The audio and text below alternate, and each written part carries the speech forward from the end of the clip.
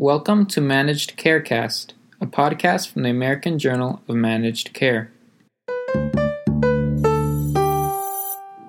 Assessing progress made in diabetes technology coverage and access among Medicare beneficiaries. An inside look into how colleges and universities address the COVID-19 pandemic. And a recap of the Patient-Centered Oncology Care 2020 virtual meeting. Welcome to This Week in Managed Care. I'm Matthew Gavidia. But first, early Friday morning, President Donald Trump tweeted that he and First Lady Melania Trump had tested positive for SARS-CoV-2, the virus that causes coronavirus disease 2019, known as COVID-19. The news came just hours after one of his closest advisors had tested positive. Trump has spent most of 2020 downplaying the threat of COVID-19, which has killed more than 205,000 Americans. He and the First Lady are now in quarantine, plunging the country deeper into uncertainty 32 days before the presidential election. Shortly after the news broke, Vice President Mike Pence and Secretary of State Mike Pompeo had tested negative. For updates on this story, visit ajmc.com. Recently, 2 district courts secured a pair of victories for Medicare beneficiaries who use continuous glucose monitor or CGM technologies to manage their diabetes. On September 23rd, the United States Court of Appeals for the Second Circuit ruled that Medicare beneficiaries can combine claims denied by Medicare to meet the dollar amount necessary for judicial review, according to a press release from parish law offices. The case, Bloom v. Azar, was brought by a Medicare beneficiary, Jonathan Bloom, who used a CGM to manage his type 1 diabetes and sought coverage to offset the CGM costs. However, Bloom was denied coverage by the Medicare Appeals Council and challenged that decision. Previously, the 3rd District Court ruled that Medicare must cover CGMs, but ruled 2 of the 3 challenged decisions did not meet the $1,500 amount in controversy threshold for federal court jurisdiction. However, the Second Circuit held, based on the text of the statute and reinforced by its regulatory and legislative history, that the Medicare Act does not prohibit the plaintiff from aggregating his claims for the first time in district court. According to Justia Law, the findings ultimately allowed for recovery on all 3 claims. In a separate case, Zeroth v. Azar, the District Court for the Northern District of California found Medicare's claim that CGMs are not primarily and customarily used to serve a medical purpose unreasonable and not entitled to deference.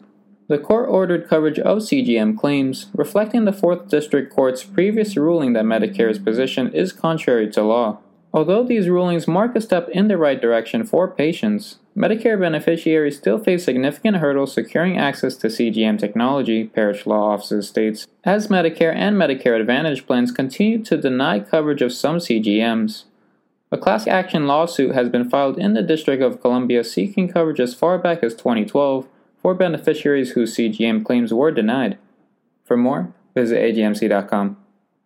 In late February and early March, colleges and universities were tasked with the responsibility of addressing the health and economic threats precipitated by the COVID-19 pandemic.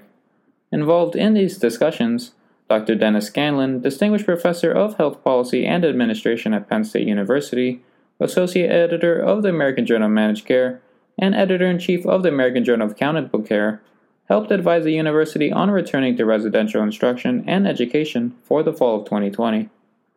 In an interview with AJMC, Scanlon speaks on the myriad of factors that were considered when deciding how to reopen, particularly in prioritizing the safety of students, faculty, and community members, as well as the quality of education delivered. At most places, it has been all hands on deck.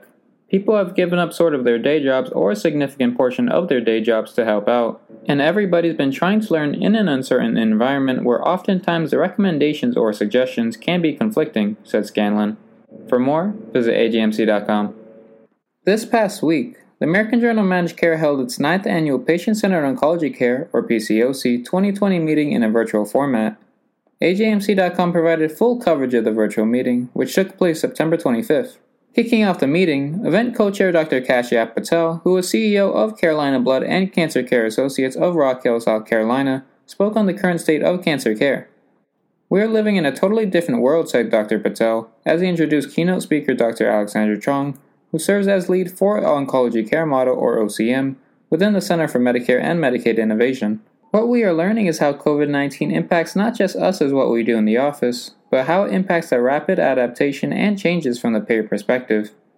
In addressing the hundreds of online attendees, Chong noted that nothing about taking care of patients with cancer during the COVID-19 pandemic has been easy, but those practices that had already embraced transformation under the OCM are finding that its monthly payments and other features offer stability during an unprecedented health emergency. For all the pre-conference videos and coverage of the virtual meeting, visit ajmc.com.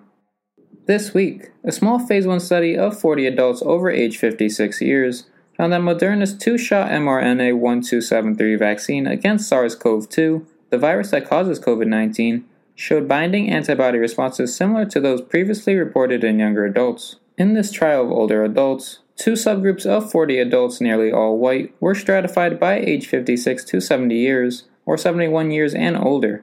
They received 2 doses 28 days apart of either 25 micrograms or 100 micrograms. The results, which were published Tuesday in the New England Journal of Medicine, also show that the response following the second dose was similar to those in patients who were infected, recovered, and donated convalescent plasma.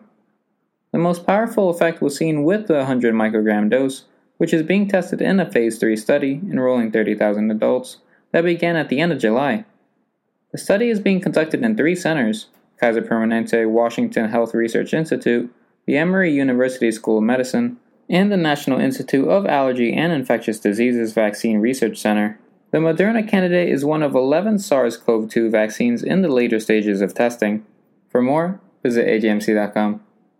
And now our paper of the week, which looks back at some of the most important papers of the past 25 years of the American Journal of Managed Care and why they matter today. The 2004 Translating Research into Action for Diabetes study measured the effects of gatekeeping, also known as referral management, on patients with diabetes.